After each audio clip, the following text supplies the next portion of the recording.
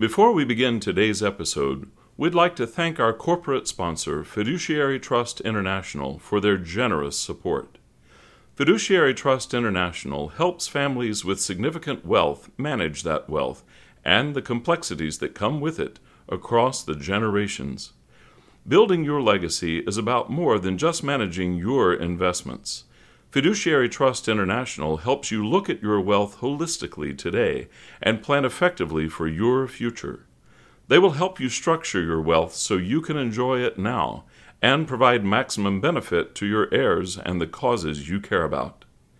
If you're looking for trust, estate, and advanced tax planning services to help you grow and protect your wealth, check out Fiduciary Trust International at fiduciarytrust.com. It's quiz time. Which famous composer was told by the Milan Conservatory that, quote, he had no special talent for music? Find out on today's episode of the Metropolitan Opera Guild podcast.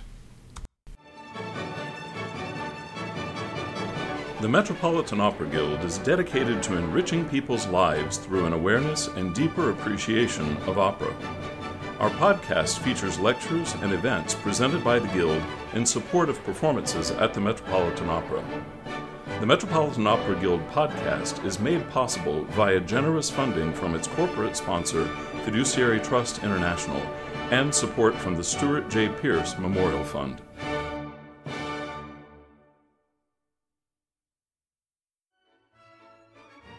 We are delighted to invite you to the 18th Annual Opera News Awards. This year's honorees, soprano Lisa Davidson, soprano Erin Morley, and tenor George Shirley, will be feted at a black-tie dinner gala on April 16th at the Plaza Hotel. Musical tributes by Stephanie Blythe and Latonia Moore will be performed in honor of the recipients, and this exciting gala will also feature appearances by Lawrence Brownlee, Joshua Hopkins, and Ana Maria Martinez. The Metropolitan Opera Guild acknowledges with great appreciation our sponsor for the 18th Annual Opera News Awards, the Lloyd E. Riddler Lawrence E. Deutsch Foundation. For more information or to purchase your ticket, please visit www.metguild.org/awards or call us at 212-769-7009. We can't wait to celebrate with you. If you guessed Giuseppe Verdi, you are correct. Verdi went on to write 30 operas during his long career. His final opera, Falstaff, is based on Shakespeare's Merry Wives of Windsor and Henry IV Part 1, and it did not become a huge success until Arturo Toscanini insisted on reviving it at La Scala and later the Metropolitan Opera in the 1890s. I'm your host, Stuart Holt, and on today's episode of the Metropolitan Opera Guild podcast, we are joined by voice teacher, stage director, and educator Doreen Hutchings as she discusses the humor, music, and staging challenges within Giuseppe Verdi's Falstaff. Giuseppe Verdi is considered to be one of opera's truly great composers. As a young composer, his first attempt at opera was a failure. An opera buffa, or comedic opera, entitled Un giorno di regno, King for a Day. As a result of this creative failure, the young composer decided to focus his attentions on musical tragedy, a vehicle which allowed Verdi to achieve his great reputation and much success throughout his career.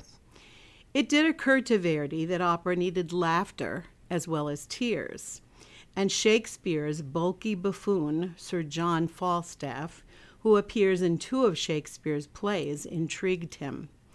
In 1889, librettist, musician, and poet Arrigo Boito, who previously collaborated with Verdi on Simon Boccanegra and more recently Otello, sent a draft of a libretto which met Verdi's approval and requirements. This libretto was a melding of the Shakespeare characters of Falstaff drawn from 2 of Shakespeare's plays, Henry IV and the Merry Wives of Windsor.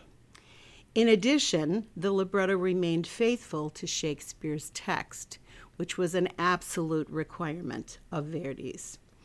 In good company with Donizetti's Don Pasquale and Rossini's Barbieri di Siviglia, Verdi's Falstaff is considered to be among the masterpieces of 19th century comic opera.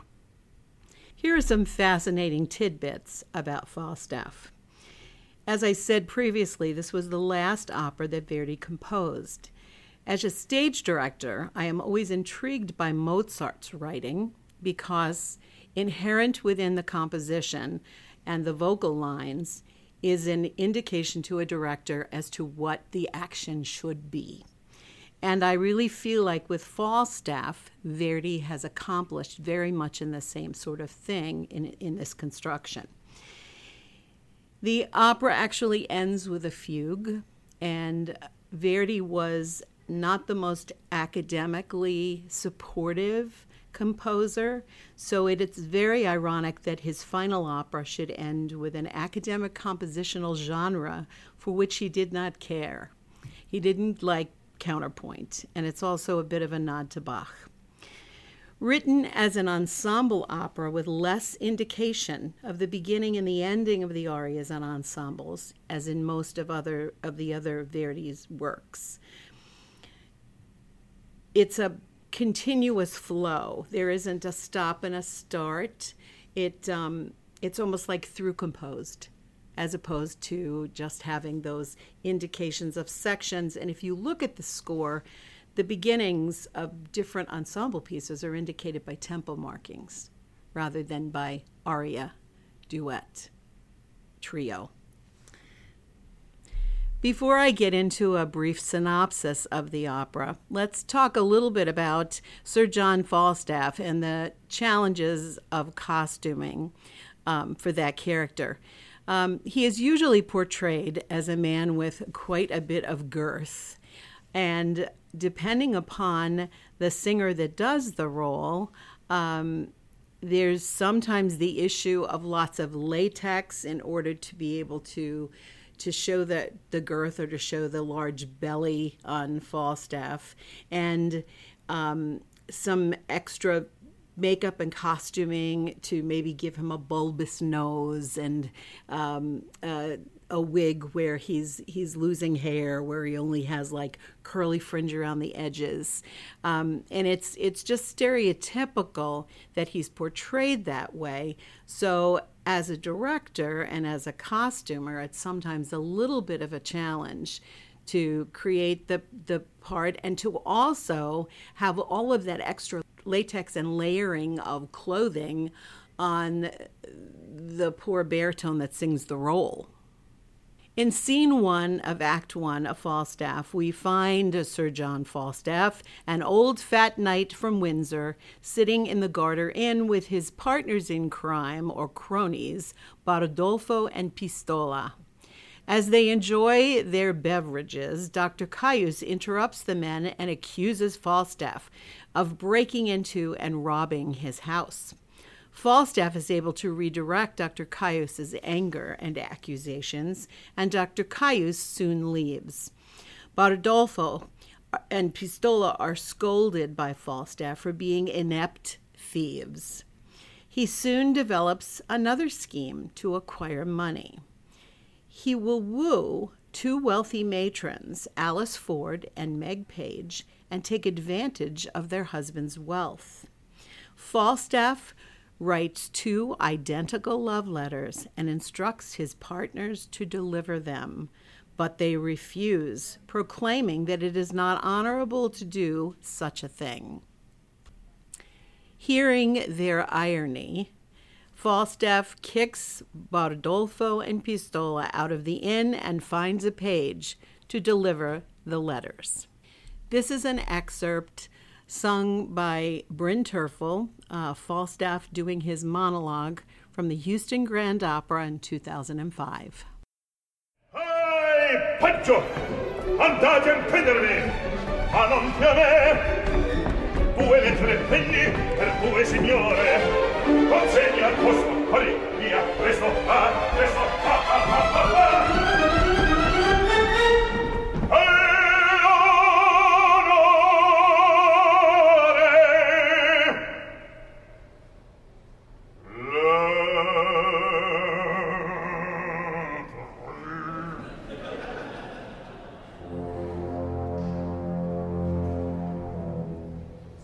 estate di giall'onor vostro, oi, colà che digno mio, quando non sempre noi.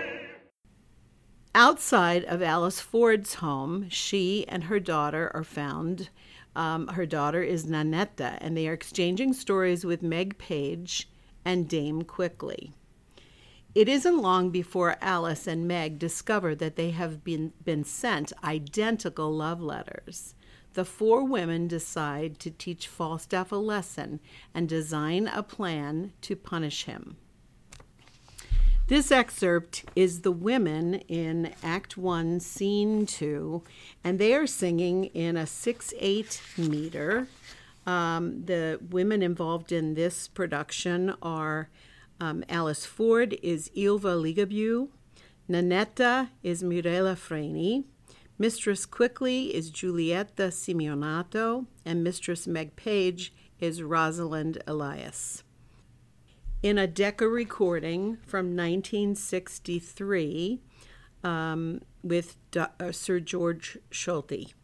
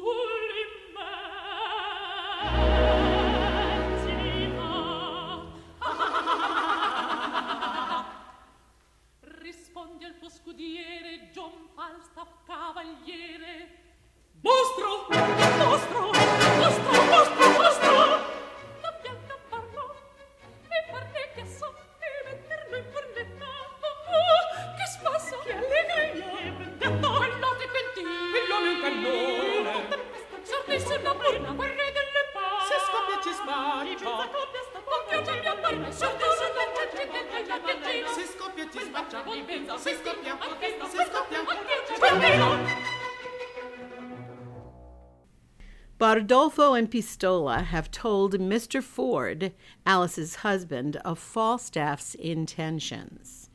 As Mr. Ford, Bardolfo, Pistola, and Fenton, who is in love with Nanetta, approach the garden, the four women move inside to further discuss their plans. Nanetta stays behind for a while longer to steal a moment and a kiss from Fenton. However, the women have decided that they will set up a secret rendezvous between Alice and Falstaff, while the men decide that Bardolfo and Pistola will introduce Mr. Ford to Falstaff under an assumed name. Now, this is the men's ensemble that then leads into the women and the men singing simultaneously in two different meters.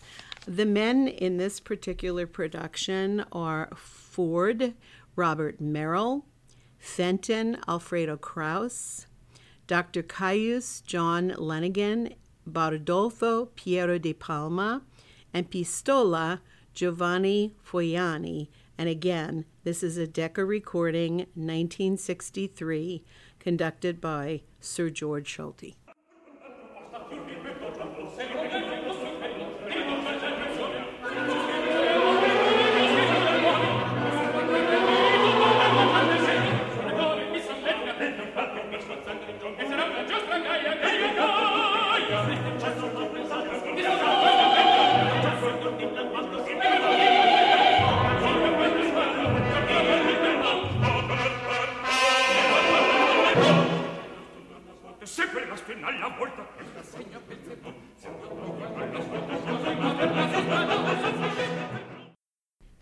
2.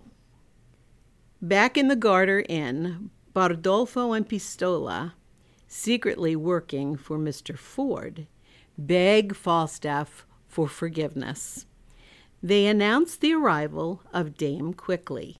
Here is a wonderful example of Verdi's ability to reflect a character's emotional state or dramatics in the way in which he has composed it. In this excerpt, we hear Stephanie Blythe singing as Mistress Quickly and Ambrogio Maestri as Falstaff in a 2013 Metropolitan Opera production.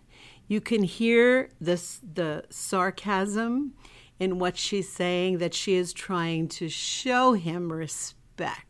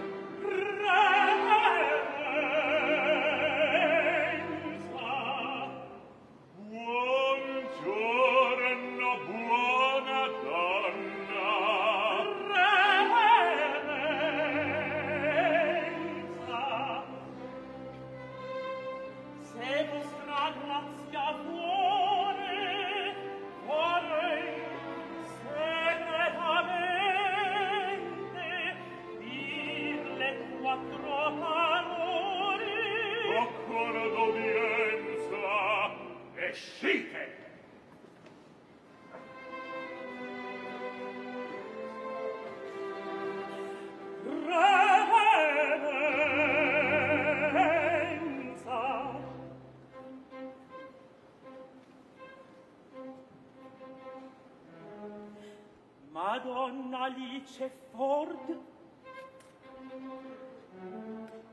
Ebbene. Ahimè, povera donna, siete un gran seduttore. Lo so, continua. Alice sta in grande abitazione d'amor per voi.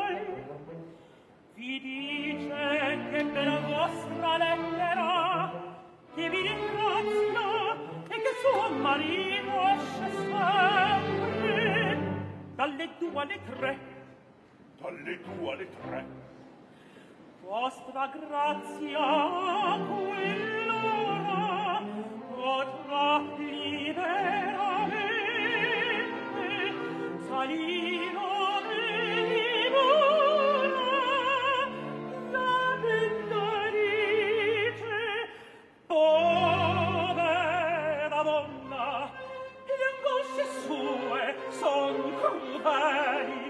a un marito geloso dalle 2 alle 3. Le dirai che impaziente aspetto quell'ora. Al mio dover non mancherò. Ben detto.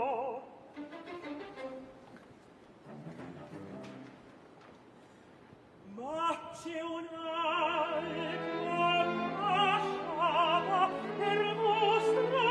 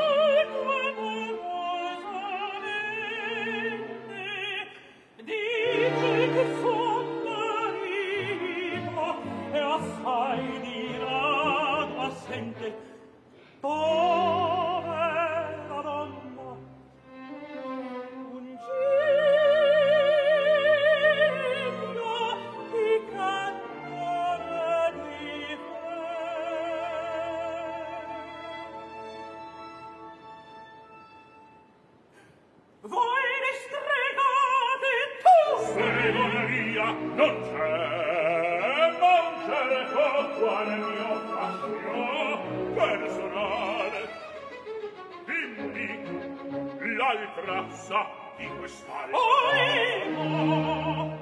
La donna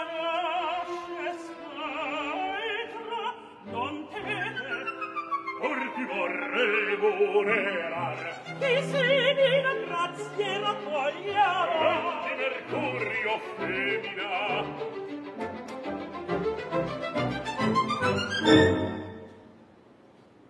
Saluto alle due dame.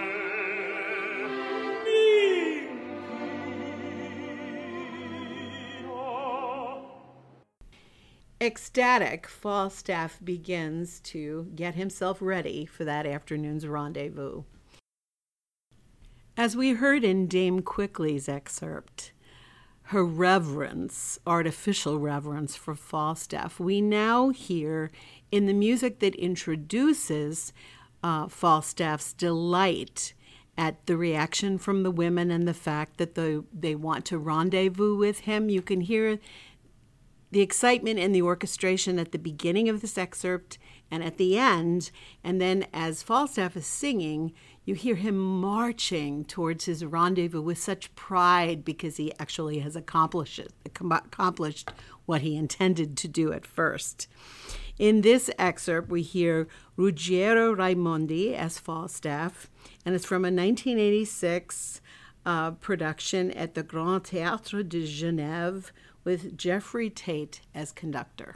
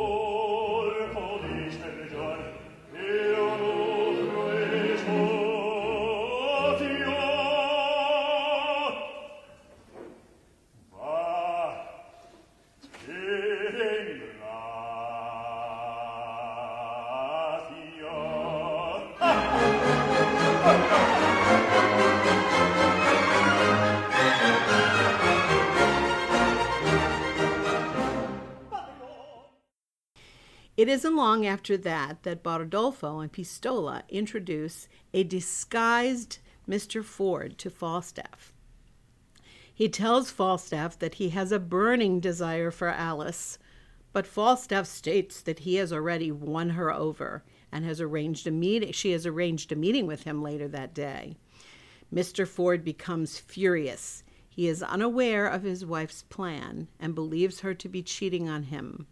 Both men leave the inn. Dame Quickly arrives in Alice's home and tells Alice, Meg, and Nannetta of Falstaff's reaction. Nannetta seems rather uninterested. She is distracted by the fact that she has learned that her father has given her away to Dr. Caius for marriage. The other women assure her that it will never happen. All the women, except for Alice, hide when Falstaff is heard approaching. As she sits in her chair playing the lute, Falstaff begins recounting his past to her, attempting to win over Alice's heart. Then Dame Quickly suddenly announces Meg's arrival, and Falstaff jumps behind a screen to hide. Meg has learned that Mr. Ford is on his way over and that he is very mad.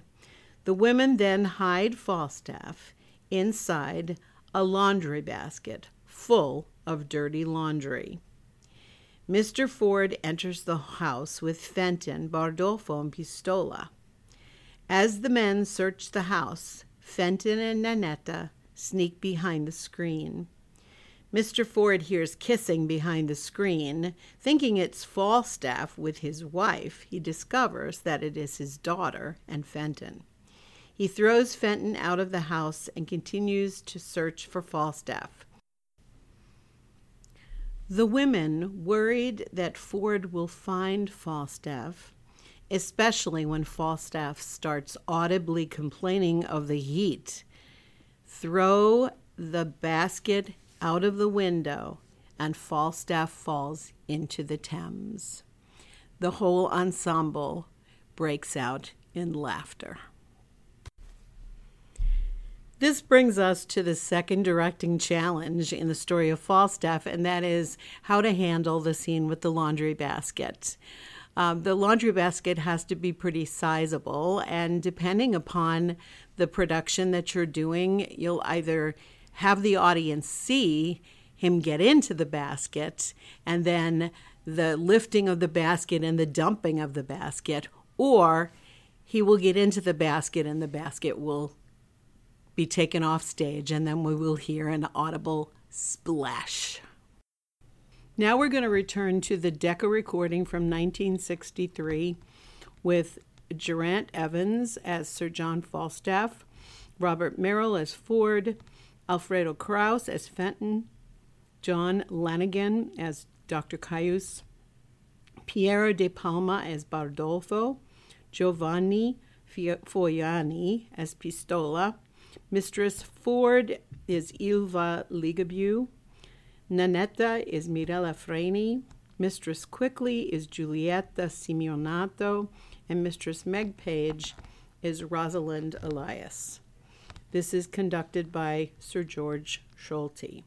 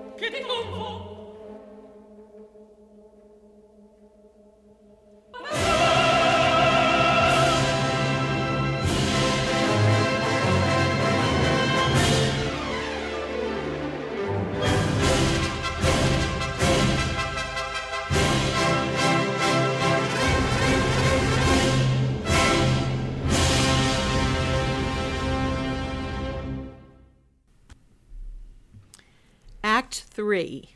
We find Falstaff licking his wounds and sulking in his misfortunes. He is about to go into the inn to drown his sorrows with wine and beer. Dame Quickly arrives and tells him that Alice still loves him and would like to arrange another meeting at midnight. She shows him a note from Alice to prove she is telling the truth. Falstaff's face lights up once again. Dame Quickly tells him that the meeting will take place in Windsor Park that evening, even though it is often said that the park becomes haunted at midnight, and that Alice has requested him to dress as the Black Hunter. Fenton and the other women plan to dress up as spirits later that night to frighten Falstaff senselessly. Mr. Ford promises to wed Dr. Caius and Nanetta that night and is told how he can recognize her in the costume. Dame Quickly overhears their plan. Later that night, in the moonlit park, Fenton sings of his love for Nanetta, and she joins him. The women give Fenton a monk costume and tell him that it will spoil Mr. Ford's and Dr. Caius's plan because he will not be recognized. They quickly hide when Falstaff enters wearing his antlered Black Hunter costume. He proceeds to address Alice when Meg runs in shouting that demons are moving quickly and are about to enter the park. Nanetta, dressed as the Fairy Queen, orders the spirits to torment Falstaff. This is that exquisite scene with Nanetta as the Queen of the Fairies, calling upon the spirits and the fairies to come forth. This is Mirella Freni as Nanetta, with the Italiana Opera Chorus, conducted by Sir George Solti, the Decca recording from 1963.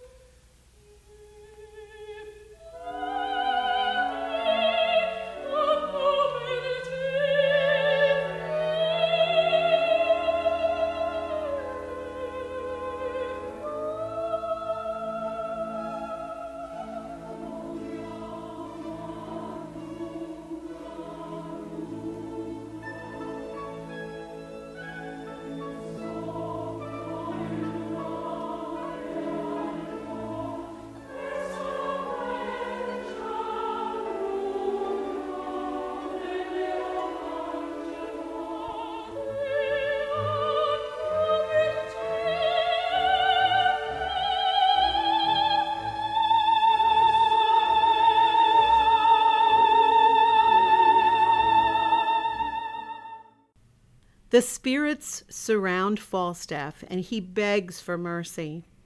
Moments later, he recognizes one of his tormentors as Bardolfo. When the joke is over, he tells them it was all well deserved. Mr. Ford then announces that he will end the day with a wedding. A second couple also asks to be married. Mr. Ford calls upon Dr. Caius and the Fairy Queen and the second couple. He marries both couples before realizing that Bardolfo has changed into the Fairy Queen costume, and the second couple was Fenton and Nannetta. Happy with the outcome of the events, and knowing that he was not the only one tricked, Falstaff proclaims, "The world is nothing more than a jest, and everyone shares a good hearty laugh." As you can see, this final scene has a lot of demands for the stage director, but it also has some really wonderful moments.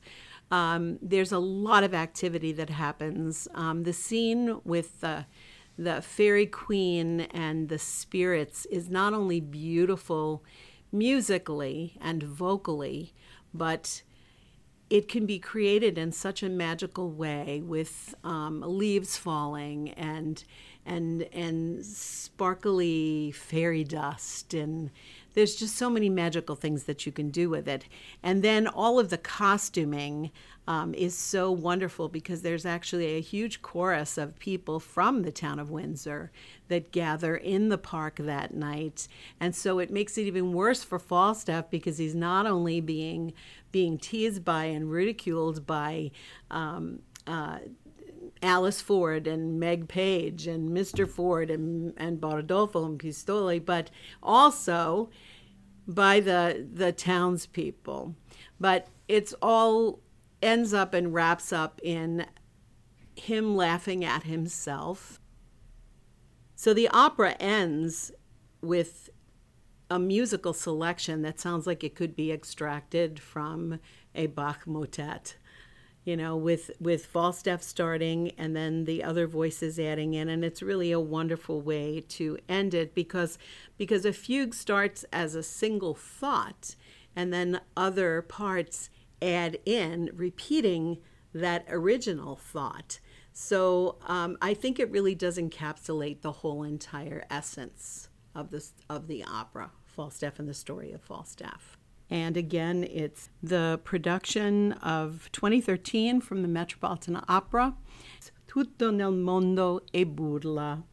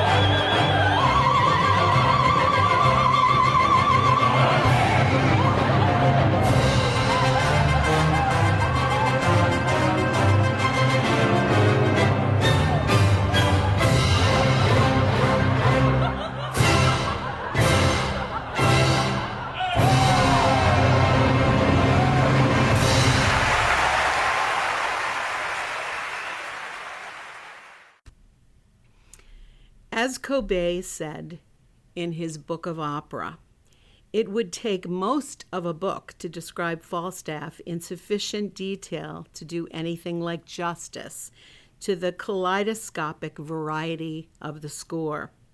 There is a sparkle, a rapidity of utterance, a speed of movement, an economy of means in the ensemble writing that has no equal in music written since Mozart, and every bar is endowed with a refinement of expression and a restraint that it would be difficult to imagine in the composer of the operas written before Macbeth. The music is even more fluid than in Othello, and the rhythmic ideas are caught up, dropped, and used again with a dexterity which Shakespeare himself never excelled in his own medium. It is all as light as air, and yet out of it has been fashioned Shakespeare's Falstaff, drawn appropriately in the round, speaking Italian, but more English at heart than in any English musical recreation of him. That was voice teacher, stage director, and educator Doreen Hutchings discussing Giuseppe Verdi's classic comedy Falstaff. The opera returns to the Met stage on March 12th, featuring baritone Michael Foley in the title role and soprano Eileen Perez. The production will also be seen worldwide, live in HD, on April 1st, 2023. For more information, visit metopera.org. Make sure to follow the Metropolitan Opera Guild, Opera News, and the Metropolitan Opera on your favorite social media platforms to keep up to date with all things opera. I'm your host, Stuart Holt, and thank you so much for listening.